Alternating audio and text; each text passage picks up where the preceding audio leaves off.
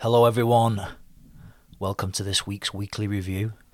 Friday the 1st of December, can you believe how quick this year's gone? It's madness. Pretty short summary this week. I had loads of things I wanted to discuss, but I think this is the most important point. Now, in this current day and age, it's the easiest time ever to achieve your goals and achieve what you want to set out to do. Why is it the easiest time? Because not everybody is willing to put in the work. So simply just by turning up, you're 80% there. You're more likely to succeed by turning up. Not everybody is turning up. Not everybody's willing to put in the hard work. So it's easier than ever to achieve anything. And I'm not just talking about jiu-jitsu. I just mean like anything in life you want to do, whether it's start a business, start a fitness regime, work on your mindset.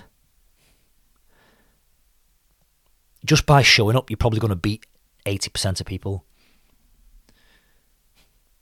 In terms of attending classes and starting jiu-jitsu, I cannot make it any more easier or accessible than it is. The resources you get when you sign up to a week free trial, there's videos on there, there's little instructionals on certain moves that you can start to practice at home. You get an opportunity to speak to me and ask any questions. I've tried to cover as many barriers that you're going to have to overcome to make it as easy for you to step foot on the mats for the first time. Ultimately, though, it's down to you. I cannot hold your hand. It's up to you to take that first step. And that's just the way it is. That's the way life works.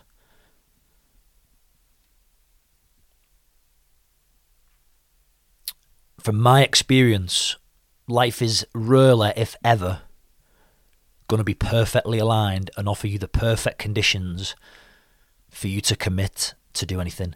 If you're waiting for circumstances to be perfect, you're never going to do anything. You're never going to do anything. Circumstances are never going to be perfect. There's always going to be something that you could use as a reason or an excuse to not do the thing. The weather, traffic, family, work. There's always going to be reasons, legitimate or not.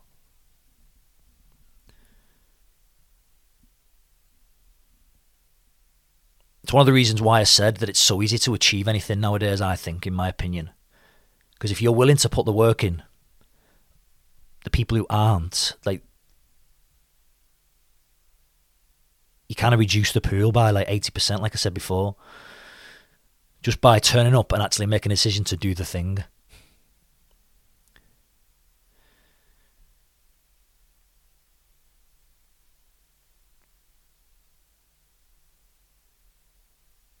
People are waiting for the right time to do things.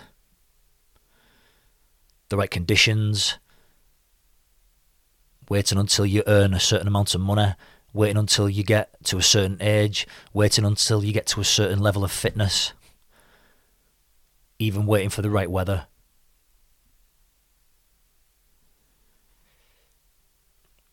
The saying goes, tough times create tough men or tough people. Tough times create tough people. Tough people create good times. Good times create weak people. Weak people create tough times. And the cycle goes on.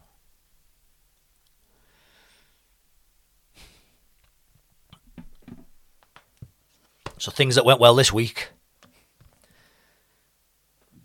A lot of promotions this week. Last night saw us promote some of the junior squad. So we seen some grey and white belts last night. We had William, Ezra and little Tommy all promoted to grey and white belt. Really nice achievement. was really good to get to promote those young lads. They've been putting in the hard work. Again, like I said in the little speech before we give out the promotions, that everyone learns in different rates. So the person who you join with might pick it up quicker, they might pick it up slower than you.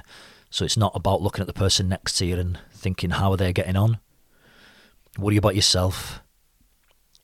Are you getting better when you step on the mat? Are you learning something new when you step on the mat? Are you improving next time you step on the mat? We also had a new blue belt amongst the ranks, Ant, and Stu promoted to purple belt. So it was really good to give out those promotions last night. It's always nice seeing people achieve new belts. I always like the story that Barry tells about, and he tells this story every time, by the way, so it's probably not a new story for you, but about people growing into the belt. So sometimes you can, and sometimes you can physically see it, that people are almost like confined by the belt rank. So like, for example, a blue belt, 4-stripe blue belt, maybe a little bit stagnant, and they need a bigger belt to grow into. And Barry uses the analogy of a plant. Not that I'm calling any of you lot a plant. Some of you are, yeah. Joking. Hashtag joking. He uses the analogy of a plant growing to the size of the pot that it's in. And when it outgrows that pot, you put it in a bigger pot, so it looks tiny in that new pot. It looks tiny, minuscule, but then over time, it grows to fill the new pot. I think it's a really good analogy for the belt rank. The belt ranks in Jiu-Jitsu. Opportunities for learning. On Tuesday, I had an enrichment day for Bedford High at the Mill. There was a number of organisations in the Mill involved in this enrichment day. And basically it was from 9:30 till 2:30, 3 o'clock. Our 50-minute sessions with the kids, 10 minutes break, another 50-minute session, 10-minute break, another 50-minute session with 13-year-olds, year 8s, I think that is, from Bedford High, to give them an experience of different activities. So they were up doing art, they were doing the computer museum upstairs in the Mill, they did a few other bits and bobs, and they were with us for some jiu-jitsu. So we went through some basic, just simple self-defense stuff that we do with the kids. What was interesting, before I get to the opportunities for learning, was I asked the kids, before we started, we did a little warm-up, and then I asked the kids, so they decided what technique we actually went through. So I asked them, what, in a self-defense scenario, what would be like the worst case that someone could do to you? So in my head, I'm thinking like, yeah, someone gets you in an headlock, someone gets you on the floor, starts punching you in mount, someone bear hugs you from behind, and surprisingly, or not surprisingly, at least 3 people from each class throughout the course of the day was like, if someone pulls a knife on you, or if someone gets a gun out, which is fucking mad, isn't it, really, when you think about it? And it, like, back in my day, like, it had just been someone punching you, someone grabbing you, someone pulling you back with a headlock or something like that. I would never have even thought about saying, yeah, but what if someone pulls a knife on you, or what if someone gets a gun out? Yeah, that's the world we live in, people. So anyway, we looked at quite a common option was someone grabbing you from behind around the head. So we looked at how to defend against someone grabbing you from behind. But I did address, because I thought it was important too, I did address the knife and the gun problem. No, we did not look at any self-defense moves to try and disarm someone with a knife or a gun. That would be fucking stupid. But my advice to these kids was that self-defense doesn't have to mean like one-on-one combat. It doesn't have to mean getting in a scrap. It can be more awareness of your surroundings.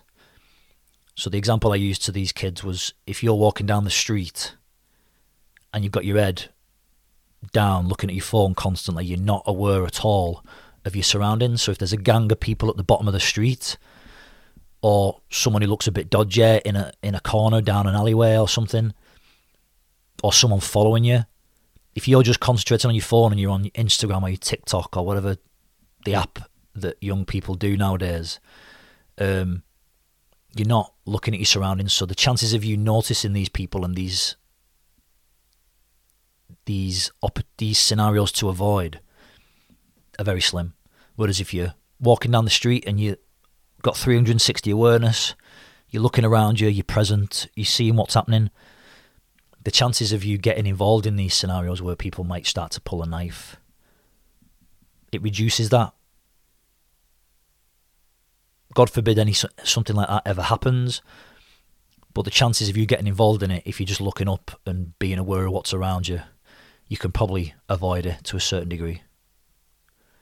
If you're looking down at your phone, walking down the streets, not even oblivious to everything that's going on, and you just happen to walk through a group of kids, then you might end up being, not necessarily having a knife pulled on you, but you might end up in a bit of trouble, where then it might have to come down to punches, kicks, grappling, etc. That was my advice to the kids. I thought it was important to address the knife and the gun. Even though they were throwing them out trying to be cocky, I thought it was important to address it.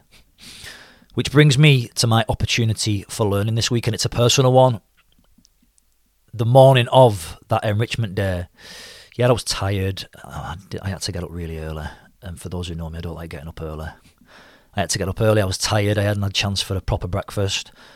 So I was like a bit resentful that I had to do this enrichment day, and noticed the choice of my language that I had to do this enrichment day. And it was only later on after it, and I took stock of it and I evaluated and reviewed the day, and it was a really good day actually. Really good day. And my use of language, it's not that I had to go and do this enrichment day. I got the opportunity to do this enrichment day, and I just changed my mindset around it. So I think that was the opportunity for learning for me, that I felt a bit resentful that, I was in there all day doing this enrichment day, and then I had to do the evening classes, so it was a long day for me. Opportunity for learning this week, changing my language about things. It's not that I had to go and do it, I got to go and do it. I got the opportunity to go and show some kids, hopefully help them a little bit, and you never know if any of them come to do jiu-jitsu. That's cool as well. So points to take forward, knowing what I know now. I know now, or I've become aware of it more and more, that I know the times in the day when I'm more inclined to sack stuff off and be a bit negative. And for me personally, it's when I wake up in the morning, I'm tired and I've not had adequate nutrition. That's when my mindset and my self-talk starts to get a little bit negative. So if I had to go and do something that I didn't have to do, for example, if I had to go and train in the morning or go in the gym or something, and I'm still tired, I've not slept well, then that, I know then that I'm less likely to do that thing. Now I can put plans in place, can't I? I either get up a little bit earlier, I go to bed a little bit earlier, I make sure I've got chance for nutrition in the morning, and I do whatever I need to do to get my state on point in the morning. So then when I know the times when I'm going to be tired a little bit ratty, then I can put a plan in place to do that. So I'll leave you with this. How can you in your life, or when are the times in your life when you are a little bit short with people, a little bit ratty, start to get in a bad mood? Is it when you're tired? Is it later on in the day? Is it when you're hungry? Is it after a certain thing that happens during the day? Is it after a meeting that you have, the morning meeting, that puts you in a bit of a bad mood? Being aware of these things, then you can put plans in place and you can put strategies in place to negate it, and that is going to give you more chance and more energy to do the things that you want to do, which brings us full circle back to the original point, that it's so easy to achieve things nowadays simply turning up. You're getting one over on like at least 80% of people who aren't willing to do that. So thank you for listening. Have a great weekend, and we'll see you next week on the mats. Take care.